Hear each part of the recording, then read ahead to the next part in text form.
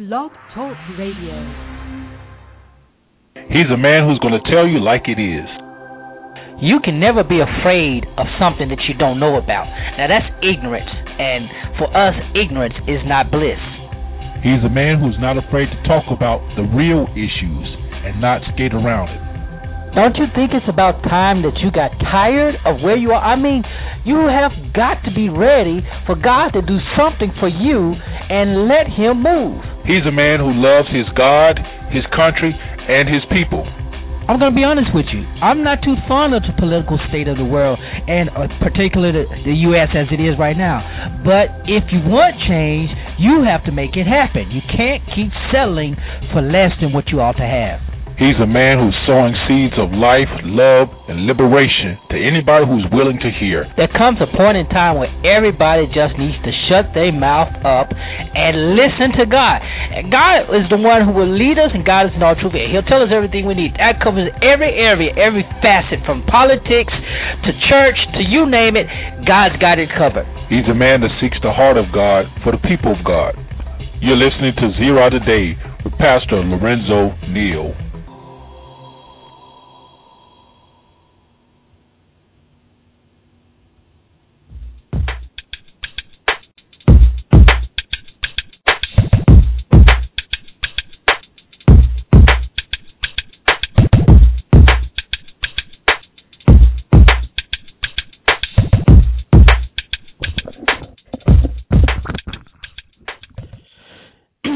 Good morning, and welcome to Zera Today. I'm your humble host, Pastor Neal, hailing from Cajun Land, USA, here to present you with seeds of wisdom, insight, empowerment, and liberation.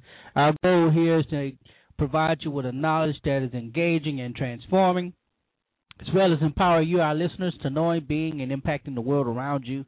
And, of course, we're glad that you join us. Now, if you hadn't noticed, we probably didn't know it. I'm suffering bad, y'all. This weather here in Mississippi is just, it's something. I tell you, it's cold today. It was hot yesterday. It's cold today, and my sinuses have been just giving me the runaround. So y'all bear with me today, okay? Bear with me as I try to do this, you know. But anyway, I interrupted my thing. But anyway, we're glad you're joining us today on this illuminating journey. And always, you call in 347-237-5230. That's the number to call if you want to get your thoughts, insights, and opinions, 2 cents, 5 cents, 10 cents on the air, whatever it may be. Always, we have the chat room up and running on Blog Talk Radio. So you can get on the chat room if you want to share your thoughts there. Also, leave us a comment on our Facebook page, Zera Network on Facebook.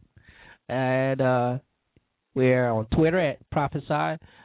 Send us an email, pastorlorenzoneal@gmail.com. We're on Skype. We're everywhere. And where we're not, we're going to get there. So do all that. Like the page, like the show, subscribe to it. We appreciate all of it. And we thank you. The show is growing steadily, and we appreciate you in that. So, anyway, before we go any further, let's go to the Lord in prayer. God, our Father, thank you for another opportunity to do the show. Give us strength to go through the show. By your grace and mercy, we ask in Christ's name. Amen. All right. So it is, I was about to say May. I'm so happy. You know, it's April. It's April. This year's going by so fast. But let me tell you why I'm excited about April. April, this month, makes my puppy Jackson, my dog Jackson, he'll be a year next week. He'll be turning a year old next week. And no, he's not in the studio with me today. He's not here today. He's locked up. He's grounded. Don't be mad at me. Don't be fussing at me. Don't y'all look at me in that tone of voice. No, it's raining outside, so he couldn't go outside, so he's in the cage till so he won't tear up my house.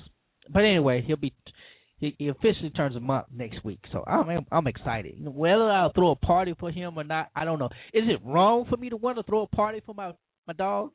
Is it wrong? It's not like I'm going to go and buy him something to wear. It's not like I'm going to buy him a new outfit for his first birthday. Now, I did not confess to say that I would do that. I'm just saying, I haven't gotten to that level of development, of commitment yet. I hadn't gotten there yet. But hey, you know what they say? April showers bring May flowers. So let the showers come in April, because May is on and popping when my birthday comes. So all my listeners, May 28th, you can get ready to start sending gifts, whatever you want to do. All right. So anyway, yeah, it's already April. The year's going by fast, and the weather in this year, it's been something. I tell you, it's spring, but we're having winter weather. I mean, it's like barely 50 degrees here, and I'm telling you, I cannot take it. I really just I don't know what to say about this weather, but what I will say is that whatever's happening is happening for a purpose. So I'm letting it happen. I'm not going to go any further into that. But hey, I hope you're enjoying the weather where you are. I'm hoping that you're having a great day and great week so far. I hope you didn't get pranked too bad on April Fool's Day. I didn't get pranked that I can, I usually try to pull a prank on Facebook, and I didn't do it this time, and neither did I get pranked that I can recall. But then again, I was too doped up. I was on drugs all week. I don't know how I made it through Easter. Good Friday service, I preached. And Sunday I preached, and I don't know. I couldn't tell you how I made it through either one of those, because as soon as it was over, I got some food in my belly, and I got in my bed. But thank God for good health anyway. I'd rather be a little congested on this side than not breathing at all on the other side. So anyway, we're glad you're listening to us this morning. We'll share some odd news with you before we go into that. We're going to be talking about Martin Luther King. It's 45 years ago today that he made his final speech, and of course tomorrow marks the 45th anniversary of his death, his assassination, and we're going to talk about that. We're going to talk about how would he perceive the country today, the state of the country. What would be his address to the nation, to the president, to all of that. So 45 years later now, if he were alive. And, of course, we'll get into some other issues surrounding that. But that's going to be the main topic that we're going to focus on. But let's get into some weird news here. This is weird. I'm not sure if you guys remember the story about, it's 2013, so about 5 years ago, a guy appeared on the Oprah show, and he was termed the world's first pregnant man. Okay, the guy Thomas Beatty, he's Arizona native. He's a man who lives in Arizona, and he made national and international news by purportedly being the first man to get pregnant. Well, actually, he's a transgender individual, and he started living as a man in his 20s, somewhere in there, and he started, he got the hormones treatments, and he had the double mastectomy, or she had the double mastectomy, get her breast removed, and the only thing she kept was her genitals. She kept her, her lower parts. She married, and she married in 2003 in Hawaii, because Hawaii had legalized marriage by that time. And so she and her partner legally married, and they began the fertilization process, in vitro fertilization, where he got pregnant. He appeared on the Oprah Winfrey show, and he had the little beard. He looked like a man, but he still possessed the female parts. And it was interesting because he went on to have, I think it's 3 children that he had. So now he's living in Arizona. Arizona is one of the states that does not recognize same-sex marriage, and he has filed for divorce from his wife of 10 years. He filed for divorce from his wife of 10 years. He has a girlfriend now, and he wants to marry the girlfriend. Of course, that is not going to be happening in Arizona. So he goes to court, And the thing is that the judge ruled that he cannot get divorced from his wife because of the fact that they married in in Hawaii, and there was no distinction as to what gender he was when he got married. Wow. So basically, what the judge says is the judge couldn't determine whether he was actually classified as a man or as a woman in Hawaii because it was same sex. You know, who's the male, who's female. You know, if it's same sex, and because he still had, you know, his genitals, his female genitals, could he really be classified as a man? Transgender, yes. But as an actual male, that was the question, and the judge ruled that, determined that he could not rule in his favor as a divorce. And so he's appealing. Thomas Beatty is actually appealing the judge's ruling. He's trying to get a divorce, and the strange thing is now, you know, at least he's trying to do the right thing. He's trying to get a divorce, you know. What the president, you know, I mean, what's happening may set a precedent regarding same-sex marriage. You know, last week that was the headline, that was the news cycle, that was as the Supreme Court was hearing Prop 8 and the Defense of Marriage Act. And now we hear this going on. You have to actually question. You know, you have to actually really question if something like this were to become common, how would it be handled? And of course, this case, if it goes further, it would certainly set a precedent as to how to handle such instances. In the cases of transgender individuals, who maybe have been born a male, become a female, or been born a female, become a male, they get married, and they have children. You know, there's all kinds of issues that develop that are unique to that situation. Now, I'm not speaking from a religious perspective, anything like that.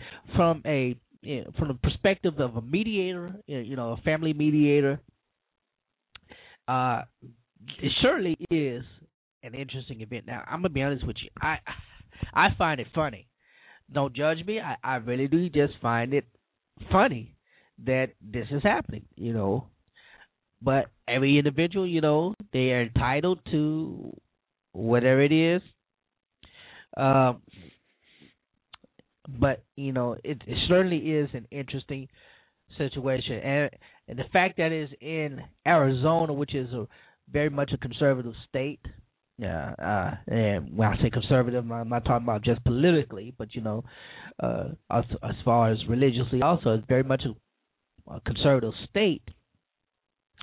And it's interesting to see what the outcome of this is. If it's appealed further to an appellate court, and the appellate court overturns the regular court's decision, the lower court's decision, will it go further to the Supreme Court? You know, that would be an interesting development. So I'm looking to see about that.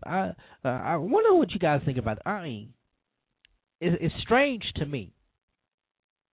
It's really strange to me, but we'll talk a little bit. If you have some thoughts about that, let me know. I'll be glad to hear. I'm gonna take a break. Let my throat kind of get a little better for me, and then we'll get into the topic of the day. And you know, I'm pushing through this thing. I'm pushing through this thing, but we're gonna come back right after this, and hopefully. You know, we'll get able to talk about what needs to be talked about.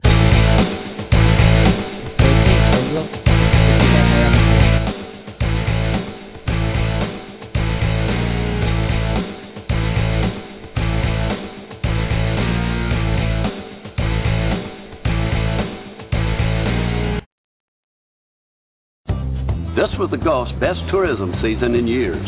All because so many people wanted to visit us in Louisiana. They came to see us in Florida. Nice try. They came to hang out with us in Alabama. Once folks heard Mississippi had the welcome sign out, they couldn't wait to get here. This year was great, but next year is going to be even better. And anyone who knows the Gulf knows that winter is prime time fun time. The sun's out and the water's beautiful. You can go deep sea fishing for amberjack, grouper, and mackerel. Our golf courses are open. Our bed and breakfast has special rates. And migrating waterfowl from all over make this a bird watcher's paradise. So if you missed it earlier this year, come on down. If you've already been here, come on back to Mississippi, Florida, Louisiana, Alabama. The Gulf's America's getaway spot, no matter where you go. So come on down and help make 2012 an even better year for tourism on the Gulf. Brought to you by BP and all of us who call the Gulf home. Good morning, freedom. Hello, adventure. Today is yours. To find your can-do spirit, your will-do strength, to chart new paths and rediscover old ones. Capability has found its versatility, making all days and all terrains equal. Go ahead. Raise your hands. Lower your foot. Make pursuit of the unexpected unrelenting. Today is yours to go find your power. And where you'll find it is within. Thrilling 1080p HD movie. My beef isn't with you, Lewis. Sensational effects like selected color in HD movie and stills. And amazing photo quality that packs a Nikon punch. Okay, guys.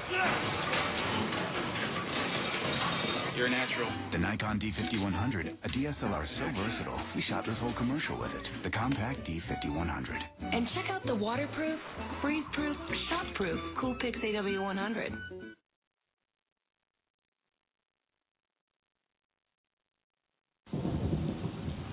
I need you. I feel so alone. But you're not alone. I knew you'd come. Like I could stay away. You know I can't do this without you. You'll never have to. You're always there for me. I'll get you a rental car. Don't use an umbrella. Fall in love with Progressive Claim Service. You know, friends, I talk about the use of Carbonite.com, and I shared my testimony of how once, not long ago, my whole computer it just crashed, and I was scared that I had lost everything. Well, the good thing was I didn't lose anything because I had all my files backed up on Carbonite.com. And I want to tell you about Carbonite.com. Carbonite.com is a great solution for your home office, your business. They do a tremendous job of backing up all of your files, and they do it every single time you get online. You don't have to do anything. All you have to do is just, once you log on, your files are automatically backed up. It's secure. You can rest easy knowing that your files are encrypted and backed up to standards that are highly, they are the top of the top of the top. So you don't have to worry about your photos. You don't have to worry about your music. You don't have to worry about your documents, especially like me if you're in your doctoral program and you're writing a paper that's due the next day and it crashes on you. You don't have to worry about that. Carbonite.com backs up everything. And here's the thing. All you have to do is install it on your computer. They take care of the rest. And you have unlimited backup space. And you can get started as easy as logging on to www.carbonite.com. You can log on to there, and they got a free trial going on. And you can log on for that free trial, and you can see how it works for yourself. And here's the other good thing I really love about it. You can access your files from anywhere, wherever you are. You don't have to worry about it. You can even do it from the phone. You have these smartphones, your iPhone, Android, whatever it is. You can access your files and recover them just simply by clicking your mouse. And other thing, the good thing I really like about it, it's really inexpensive, as low as $59 a year. Hey, you can afford that. Spend more than that on a pair of shoes. So check out Carbonite.com. For all your needs, backup needs. You don't have to ever worry about it again. Simply go again. That's Carbonite.com. The game of life with the Prius C, a high-stakes world where some descend into total loserdom, while others triumphantly return home to their Tudor houses. The real game of life is no more forgiving. But luckily, you're ready to grab it by the throat and jiu-jitsu it into submission. And with all the important things to do and places to go, you're going to need a game piece that will move you to the next level. That car, my friends, is the all-new 53 mile per gallon rated Prius C from Toyota.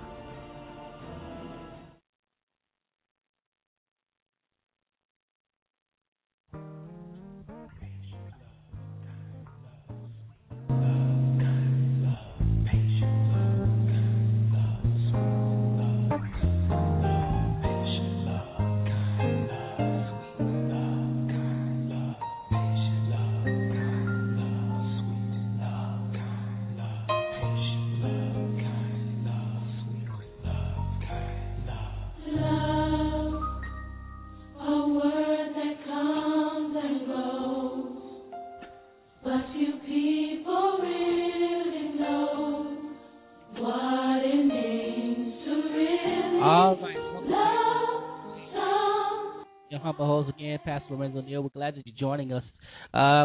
We're talking today marks the 45th anniversary of the Reverend Dr. Martin Luther King Jr.'s last public speech. It has been given the title the Mountaintop Speech, and it was made at the historic Mason Temple, Church of God in Christ there in Memphis, Tennessee. And if you recall the narrative, Dr. King had gone to Memphis to aid with the workers, sanitation workers, and lead the protest there. And he led the protest. He led the march for the workers, and it was a unique. It was a unique thing because at this time, Dr. King was shifting. He was experiencing a paradigm shift. He had spoken. He was moving not so much away from the nonviolence that he was preaching and civil disobedience. No, but he was moving more toward an integrated sense of unity for the people. He spoke openly about the Vietnam War and America's involvement of that. And of course, that led to a lot of attacks. Political attacks, he wasn't sheltered from those attacks, and Hoover and others they were taping him, they were following him, and all these kind of things. But he was moving as for equality, towards equality for all humans and all workers, and he was there in Memphis, and he was leaving the march, and later that night he spoke at Mason Temple. And this speech, and mind you, this was not the first time he had given this speech. He had given the speech before, just as he had given the I Have a Dream speech. He had given that speech before, but the poignancy of this speech, the way it seemed more prophetic this time around when he gave the speech this night than before. And I think I got some callers.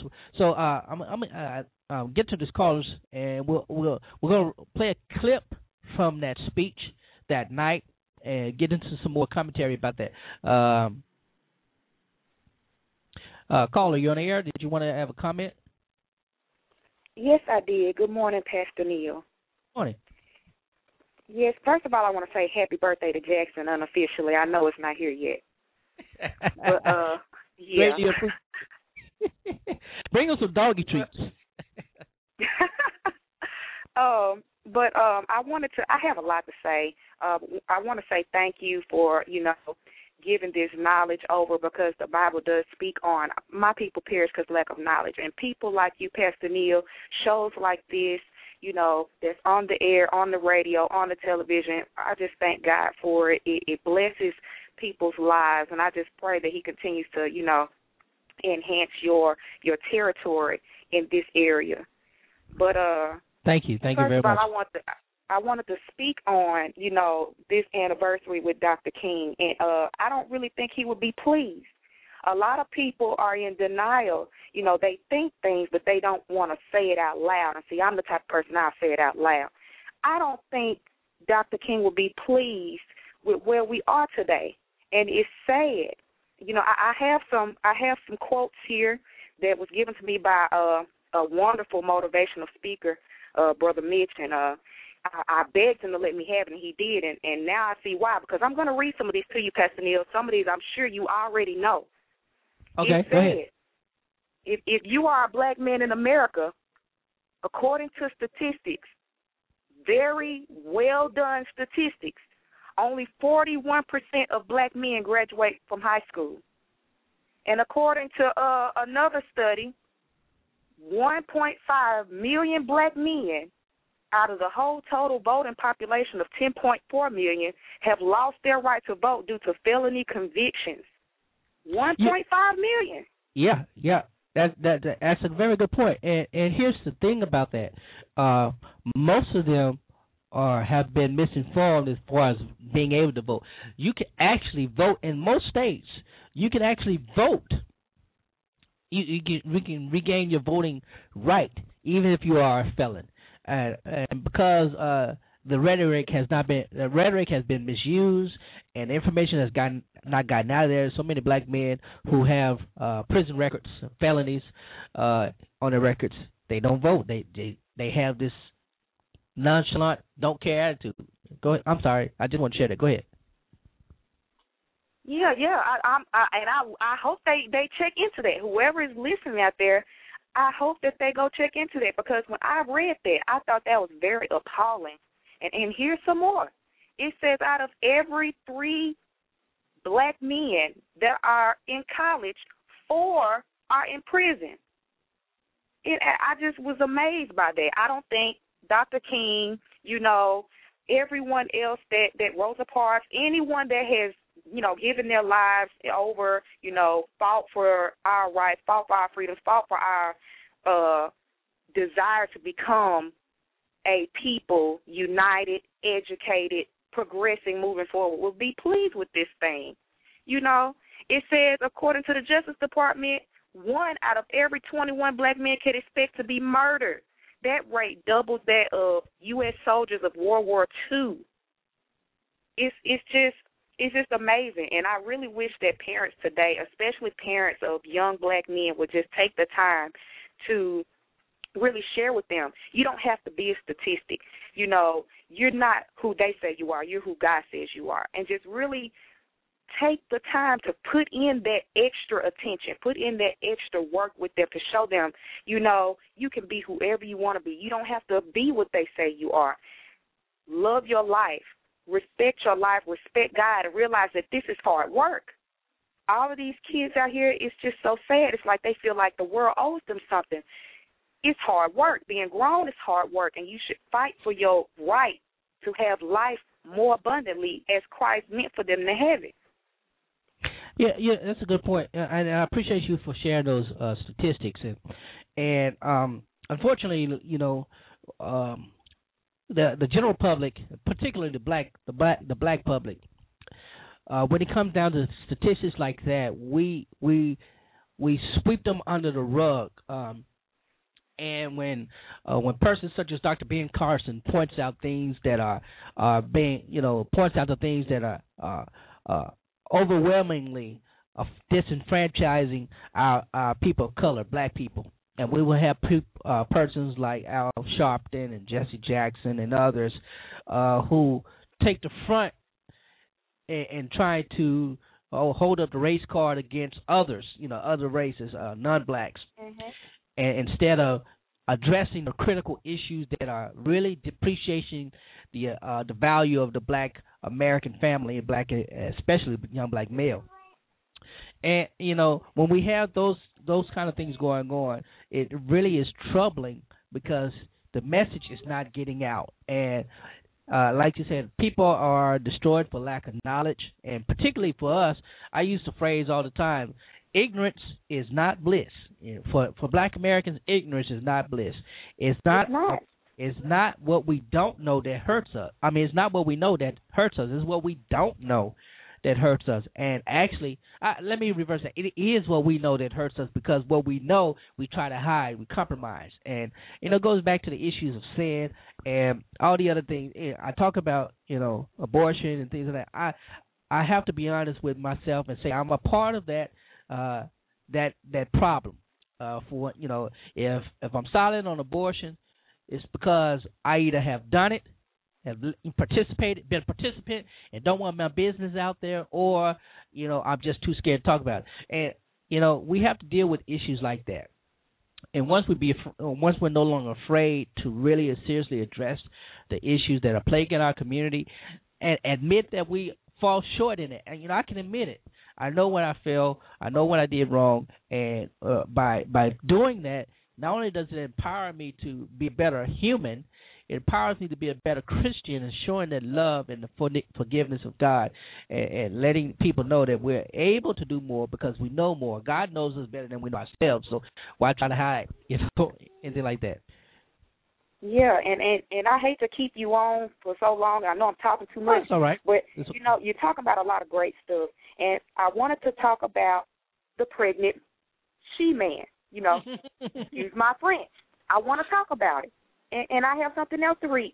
And a lot of people, they're like, oh, you're spreading hate. You're not giving people their rights. I don't hate anybody. I love them all. I feel like, I don't want them, being mistreated. But then when it gets to the point where it just gets above and beyond and we get into these court cases, it just gets appalling and outrageous. And I wanted to share this. A lot of people, They feel like, okay, well, this is just happening. This is just what is the world coming to. I will tell you what the world is coming to. It's coming to God's wrath, and nobody wants to talk about God's wrath. Everybody wants to talk about this Jesus, this God with his arms open wide, ready to receive us. Nobody wants to talk about the wrath of God. And, you have to go back to Romans 1. You have to, Pastor Neal. It says it 3 times. I feel like this, one for the Father, one for the Son, one for the Holy Ghost. Verse 24 of Romans 1, verse 26 of Romans 1, and it skips down verse 28. All 3 of them say when they didn't want to listen, God gave them up. It says gave them up. It doesn't say nothing about standing there with his arms open wide, ready to forgive them. It says when they would get into this, all this uncleanness through the lust of their own hearts to dishonor their bodies between themselves, men laying down with men, women laying down with women, and unnatural use of their bodies. When it speaks of these things, it doesn't say nothing about lovingness, and it says God gave them up. And no one should be surprised that sin makes God angry. To deny God's anger is just to reject, Christ's work on the cross. And people they don't want to talk about it. I agree. I got to cut you off. I got to go to a break because we're running quick on time. I appreciate your passion. I appreciate your passionate argument and the wonderful comments and statistics that you shared. I couldn't agree with you more. But again, I go back to the same point that we made. Again, we destroy ourselves because of lack of knowledge, and the knowledge that we do have, we're too afraid to openly engage it to where it can be beneficial for us. And till we do that as pastors, till we do that, and we'll be open and honest about ourselves and our frailties and our fears and concerns and anxieties about our communities, until we open it up about that, we're going to continue to see the same thing. Okay, I'm going to take a quick break, and when we come back, I'm going to play this clip from Dr. King and get some more comments and insights, commentary and insights, okay? Be right back after this. So then I said, Mr. Prime Minister, I'm flattered that you love chocolate, but I'm here strictly in a professional. What's wrong with him? He thinks you're naked. My shell is brown. It just looks like my milk chocolate is showing. Only a fool would think I'd actually show up naked. So it's that kind of party. Hit it! I'm sexy and I know it. Aye. Look at that body. Look at that body. Look at that body. I work out. Wiggle, wiggle, wiggle, wiggle, wiggle, yeah. When mucus piles up in your chest, the congestion can get in the way of your day. Got you with the mud, mop the floor. With so few hours in a day, it's not easy keeping a place looking this spiffy. You have the magic touch. Maximum Strength Mucinex breaks up the mucus that causes chest congestion. And only Mucinex is a bi-layered tablet. One side goes to work fast, the other is long-lasting. Uh-oh. What about my to-do list? Mucinex is fast-acting and provides long-lasting 12-hour relief. 12 hours? Mucinex in, mucus out.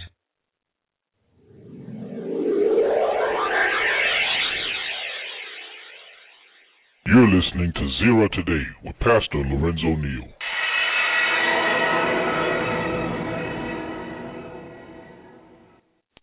It was just gigantic. It was humongous. Enormous, huge bill. That's actually when we switched to Vonage. The service is great. I don't see any difference with the call quality. More, I can just pick up the phone, call. As many family members as I want. Ugh, why did I not do this earlier? I'm Laura Pruden, and this was my last bill before I switched to Vonage. Time is running out to get Vonage World for just $14.99 a month with unlimited domestic and international calls. Go to Vonage.com or call now. Exciting things are happening at Burger King. We got some new salads on the menu. We're going to do a little role play. I just need a volunteer. Me. Okay, Selma. Welcome to Burger King. 5 garden fresh salads, please. Good choice. Do you have a garden fresh salad? Absolutely. Give it to me, baby. I would simply like a chicken, apple, and cranberry salad. Dressing on the side. Dressing on the side. That's not a problem. The new garden fresh salads and wraps. Come and get it at Burger King. Today, we stand against the tyranny of single-mile credit cards. Battle speech, right? May I? For too long, people have settled for single miles. With the Capital One Venture Card, you'll earn double miles on every purchase every day. Hawaii, here we come. So sign up today for a venture card at CapitalOne.com and start earning double. What's in your wallet? Can you play games on that? Not on the runway. Oh.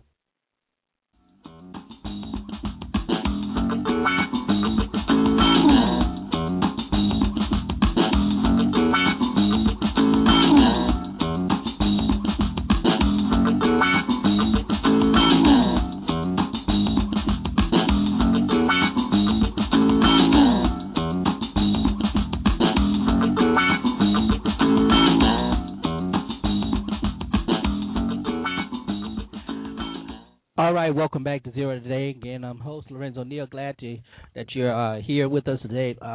We've been talking about, excuse me, we've been talking about Dr. King. It's 45 years today that he made his last public appearance and speech, and has been dubbed the Mountaintop Speech. He made it at Basin Temple Church of God in Christ in Memphis, Tennessee, and he was in Memphis protesting and with the sanitation workers. And here's the story I found on the Luke 21, which is an online black news outlet. Check this out. The lead is the more things change, the more they stay the same. That's the case 45 years after Dr. Martin Luther King Jr. was killed in supporting historic strike by sanitation workers, demanding better working conditions and high pay. Those same workers are fighting to hold their jobs. City leaders want to hire a private company to haul away garbage. It looks like they're trying to take us down again to 81-year-old Elmore Nickelberry, who was one of the original strikers who was with Dr. King on that fateful day. And check this out. Nickelberry is 81 years old. He still drives a garbage truck at night in Memphis, and he plans to take part on tomorrow. They're having a march, a memorial march in honor of Dr. King's sacrifice. And now, so here it is, 45 years later, the city of Memphis, trying to save money, is looking to outsource the waste management.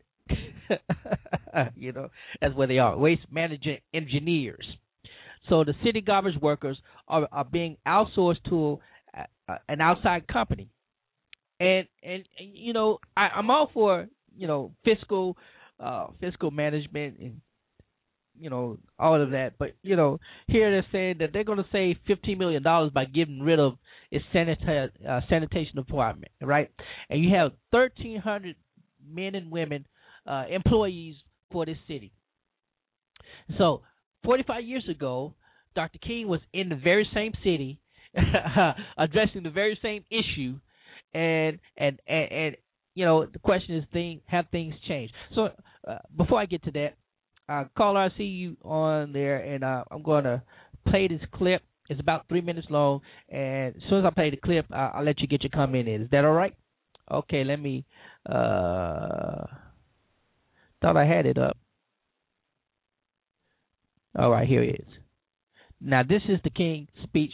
This is all we say to America is be true to what you said on paper.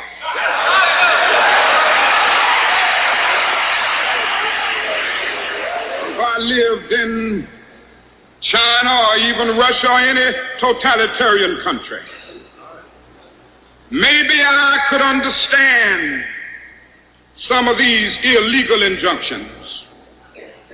Maybe I could understand the denial of certain basic First Amendment privileges because they haven't committed themselves to that over there. But somewhere I read of the freedom of assembly. Somewhere I read of the freedom of speech. Somewhere I read of the freedom of press. Somewhere I read that the greatness of America is the right to protest far right.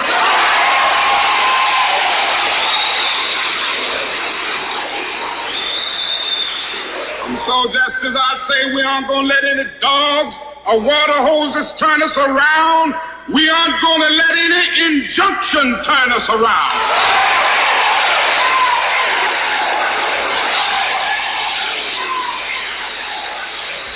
Well, I don't know what will happen now. We've got some difficult days ahead. But it really doesn't matter with me now because I've been to the mountaintop. I don't mind. Like anybody, I would like to live a long life. Longevity has its place. But I'm not concerned about that now. I just want to do God's will. And He's allowed me to go up to the mountain. And I've looked over and I've seen the promised land. I may not get there with you, but I want you to know tonight that we as a people will get to the promised land.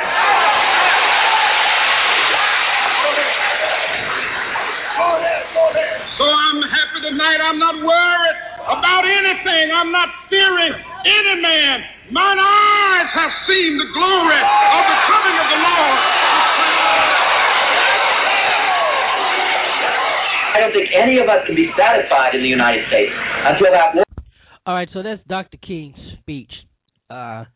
Where he says that he's been to the promised land and he's been to the mountaintop and he's seen the promised land, and then he said he's not worried because he knows that we as a people will get to the promised land. My question is, have we as a people, he wasn't just, he was dressing, of course he was probably dressing in an interracial body, but as a people he was specifically talking about black people getting to the promised land, getting the rights and things of that nature, as well as the human people.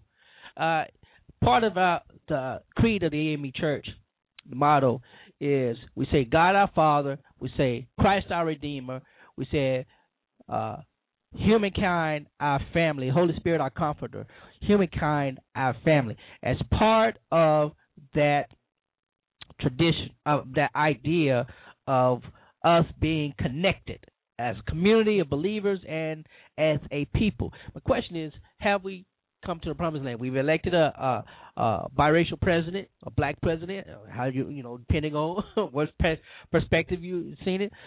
But it would appear, from my perspective, as well as those many others, that we've become more divided. We haven't become united as some have thought would have been. I mean, think about all the issues that are literally dividing this country. There's a political divide in both parties. There's the leftists of the left wing, there's the rightists of the right wing, and then there's those of us who are Bible believing people who understand, love drives what we do. Love drives, but there's a lot of things. We're going to caller. I think let me. Hello, caller, are you there? Hello. Yes. All right, go ahead. Well, I don't I just have to say, from my perspective, Dr. King may have gotten to the mountaintop, but I think we must have stopped at the hilltop because we are not there, not as an African-American people, and I don't think that we're there as an entire society. We can just look at the family and see with the breakdown and deterioration of the family alone, I think that that is part and parcel a cause for many of the ills that we see in society today. But between the breakdown of the family, I'm from Atlanta, Georgia, and right now we have an entire school district and an entire school board that had to be fired. Teachers are now being indicted to go to jail for cheating. Teachers are cheating. So we've got everything happening in our society. That and what makes it bad about that is the superintendent is a woman of color. Yes. So I mean, what is that saying? What is that saying to our children? What is it saying to the very people we are supposed to be educating? That if you cheat, you can succeed? Is that what the message? I mean, you can't do it by natural. You can't do it on your own. You have to have somebody help you do it. Is that what Martin was saying about seeing the promised land, that we couldn't get there? And he said, we're going to get there. I mean, is he saying we're going to get there by any means necessary? Yeah. I don't think that is what Dr. King was saying. And we have a lot of people who borrow Dr. King's legacy to claim all kinds of things that he would have meant and would have done. But I don't think anyone would say that this was his intention. I remember when I first went to college, I went to a predominantly white college, traditional school at the University of Virginia. Yes, it was a great school. I enjoyed my time there. But I remember one of the first meetings I went to of all African Americans, every black first-year student at our school, and we were told, you be the best of the best. You work harder. You do more. Because you know what? Not only will other people be watching you, we're going to be watching you. And our expectation is that you're going to work hard. You're going to study. You're going to represent our people well, but yourself well in this school. I don't think as I look here in Atlanta at what's going on that the message we're sending our children, which is whatever you want in this life, you've got to take it by any means necessary, is a message that Dr. King would have wanted. This is certainly not the promised land that he saw that day. This isn't what the black family was when he was here. This isn't what young and up-and-coming academics were when he was alive. And so perhaps there's a promised land coming that he saw beyond this hilltop that we seem to be on, because it's not enough to have a president that's African-American or biracial or whatever we want to call him. He has to stand for things that we believe in. He actually has to be a moral man, and he has to make stances that would support, I'm a Christian, so that would support what I fundamentally believe in. Let me get some clarity. Let me get some promote. clarity. You're not calling the president immoral, are you? No, I am not calling the president immoral. I'm sure there are things that I could say that I disagree about his administration, but my greater point is there has to be a stance among our leaders that is clear and that is clearly outlined as moral, righteous, godly, trustworthy, so that other leaders who come behind, African American or otherwise, have an example by which to follow. Let me ask you this question. Well, let me first give a comment. You went to a predominantly white school. I went to a historically black college and university, HBCU. And just like you, I was told the very same thing. What was expected of me rested on the laurels and the achievements of those who went before me. And it was a high standard because we were the only black college. We were the predominant black college in the state. We were the only public land grant institution in black college in the state. And so there was a lot of resting on us when we went out and when we went wherever we went. Yeah, there I was learning there. Follow you. Yeah, and so I understood that I had to achieve both academically and socially, because it was not just about me going to school and graduating. It was really about creating and continuing a legacy that had been going on for decades, for a long time. So so when you hear Dr. King saying that, you said that we probably just got to the hilltop. Do you think we are doing less than enough to encourage as a church, as a pastor? What do you think the pastors could do? I mean, Dr. King was a pastor. He was a preacher. He's an educator. He was a scholar. What do you think we could do to put momentum behind the climb to the mountaintop, to get into the promised land? I'm going to say something that's probably going to be a little bit shocking. I think that the church needs to be more intolerant. What I mean by that is, I know it's going to be shocking. At this point, I think that the body of Christ has become so tolerant of everything that we're beginning to stand for nothing. I agree with your first caller. She was talking about how we have this image of Jesus with his arms just open wide, accepting any and everything. And I think that he accepts all people, but that doesn't mean he accepts all behavior, and he accepts all mores, and he accepts all tendencies. No, that means he will accept you, but we don't call, dirty clean. We clean it up. So I think that what's starting to happen in the church is that we have allowed tolerance to erode having a true stand and standard.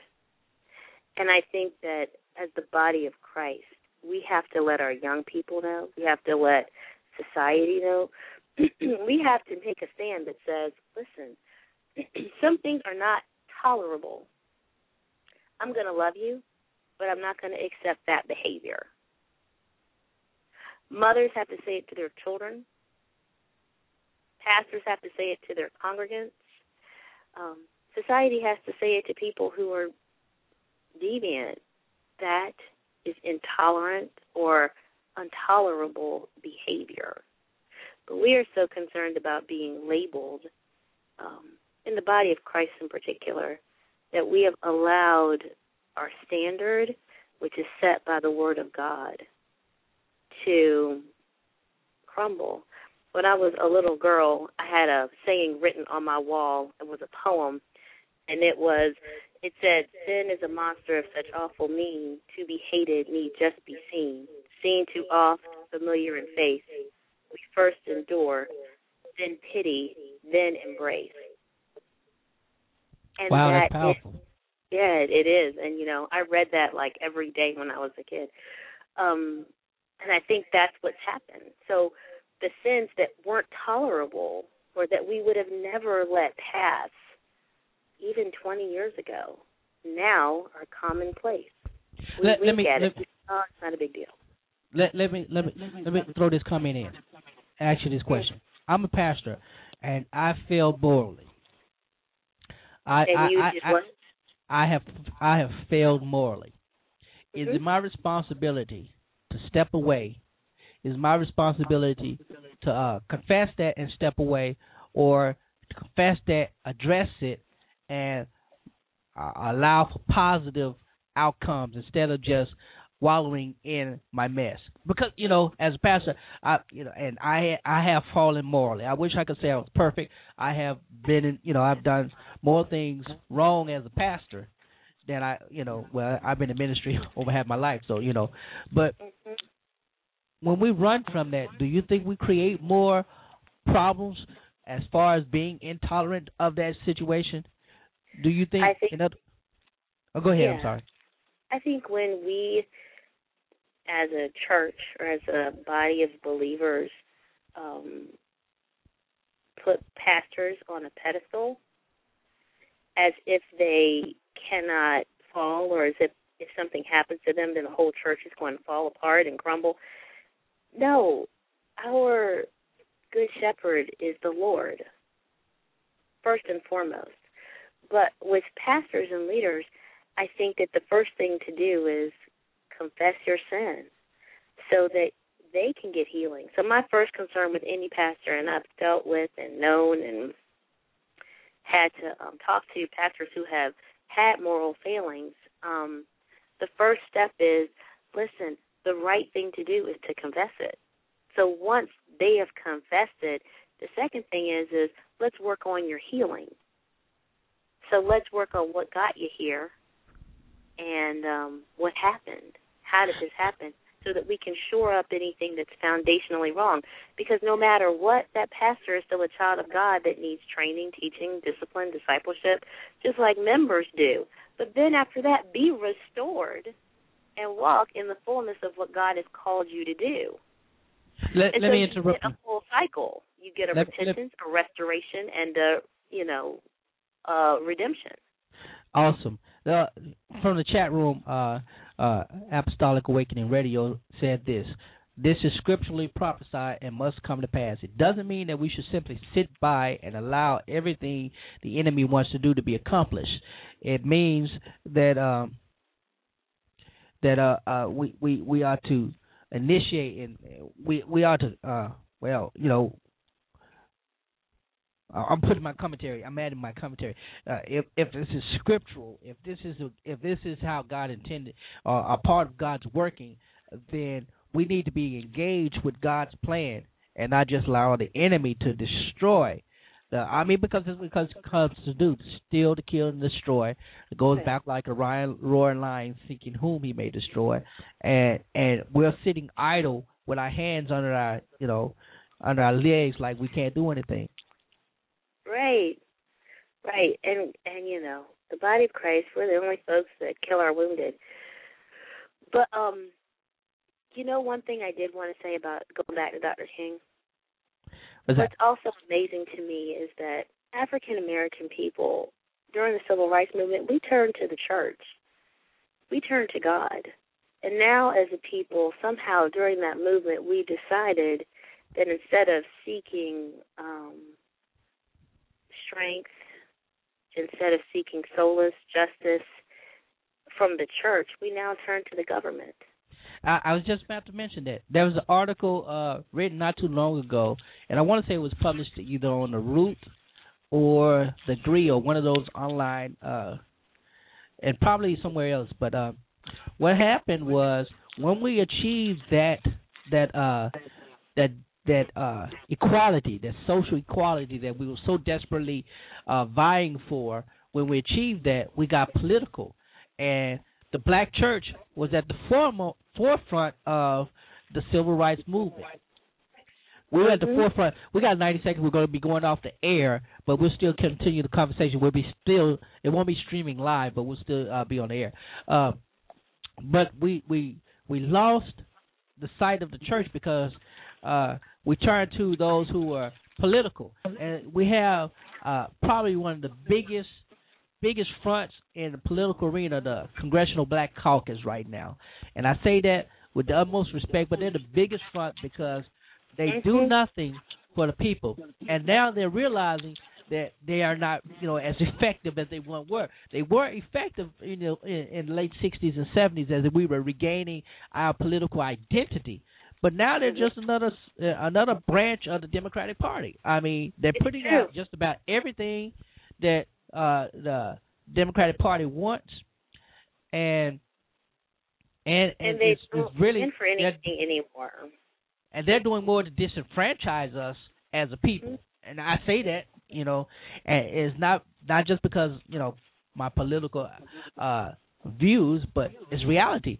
And they have had to come to the reality that even President Obama has not lived up to his part of the bargain. In that, he had over 90% of the African American vote, and he's done very little, if anything, for the African American community, but he's done. Look what he's done for the Hispanic and regarding immigration. Look what he's done for the gay and lesbian regarding that, and it goes on to look what he's done economically for those for corporations. Yet the blacks have remained. We still have a 14% unemployment rate, even though the national percent is just under 9%. We still have the highest in the nation. We still are. There's still an education gap, and of course, Atlanta is demonstrating that. There's still a fiscal and economic gap. Look at the city of Detroit, and the state is trying to take over. And there's still a political gap. Look at those who espouse conservative views, like Dr. Carson, Ben Carson. I mean, this guy is one of the most highly respected doctors on the planet. Yes. Because he espoused views that were not liberal. I mean, they are literally trying to do all they can in their power to discredit this man. So. And what's really shocking to me about African Americans in general is all of what you have said is true, and we still don't get it. We're still looking to the government for something. We're still feeling like if we just get enough black people in political power, then we're going to have our day in the sun. But that is untrue. What the truth is we have got to go back to our roots. We have got to stand for something. It was never the intent for us to gain political power in order to get the authority that we need in the earth. That authority isn't given by man because the Lord lifts one up and puts another down, not man. So the government can't fix what's wrong in the African-American community. And now, in the meantime, we have gotten politically stronger and we have gotten socially, morally, and in every other way weaker. We are deteriorating. But you know what? We got a black man in office. We can't keep our families together, but we got a black man in office. We're in jail by the droves, but we got a black man in office. What has it done for? We can't get jobs, but we got a black man in office. Yeah, and unfortunately, that's the only argument. Anytime you present facts, that's the only argument that they have, is that we got black man in office. We have blacks running 500 Fortune 500 companies. We have blacks who are mayors of the largest cities in the country. And if you look at all those cities, look at unemployment rates, look at the crime rates, look at all the things that are meaningful, and you find that we still are underachieving. We are still not doing well. And you can blame conservative talk shows all you want to. I don't believe Rush has anything to do with black people being in the state of affairs that they're in. I don't believe anybody, Sean Hannity, anyone is doing anything to work against us. We are our own. We simply don't have the authority to do so. That's right. So we're doing it to ourselves. Well, because there was a time, Pastor Neal, when we had businesses. We had them, and we had businesses in our own communities. That's not happening anymore. We are in regression. You know what's happening? You know what's happening? This is what's happening. Immigrants are coming in. You have those Middle Easterners who are coming in. They are establishing themselves as businesses.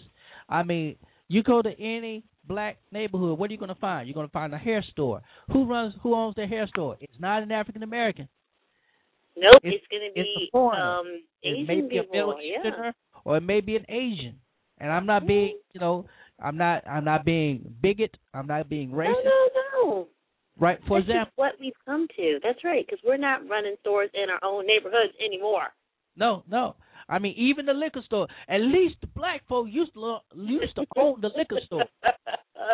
We don't own the liquor store anymore. But two things black folk you knew when you went in the black neighborhood, you're going to see a church and a liquor store, and both of them going to be owned by black folk. But that ain't the case anymore. We don't own the church building because the bank owns that. We're trying to build more extraordinary buildings and going in debt, and we don't even own the liquor store. The little strip malls have got 4 doors on 2 businesses in it. It's not owned by us anymore. So, but we do own the tire shop, mechanic shop, the Shade Tree mechanic shop. We own that. We know how to bootleg DVDs and hustle. Yeah, we know hustle. how to open the club. You gotta hustle. We know how to open. But there's something inside of us that's gonna have to. We're gonna have to rise up. Yeah. We can't look to the government for a handout because that's only as good as a handout's gonna get. Well, there's anyway, gonna come. Pastor Neal, it has been blessed. I know I've talked long. I feel bad. Well, my person in the chat room was like, said you're very intelligent. Matter of fact, said that a very good and intelligent speaker and a woman apparently knows the Lord. Yes, highest compliment of all. Thank you. Well, appreciate it. And again, we're off air, but this is streaming. It's still streaming. So whenever anybody catches the archive, they're going to listen to more than an hour broadcast. But thank you for helping me on the show. I appreciate that. Thank you for taking my call. Hey, with this state of congestion that I'm in, I'd rather hear somebody else talking than my own self. Shame. But, I certainly hope you feel better. I'll be praying for you. I appreciate it.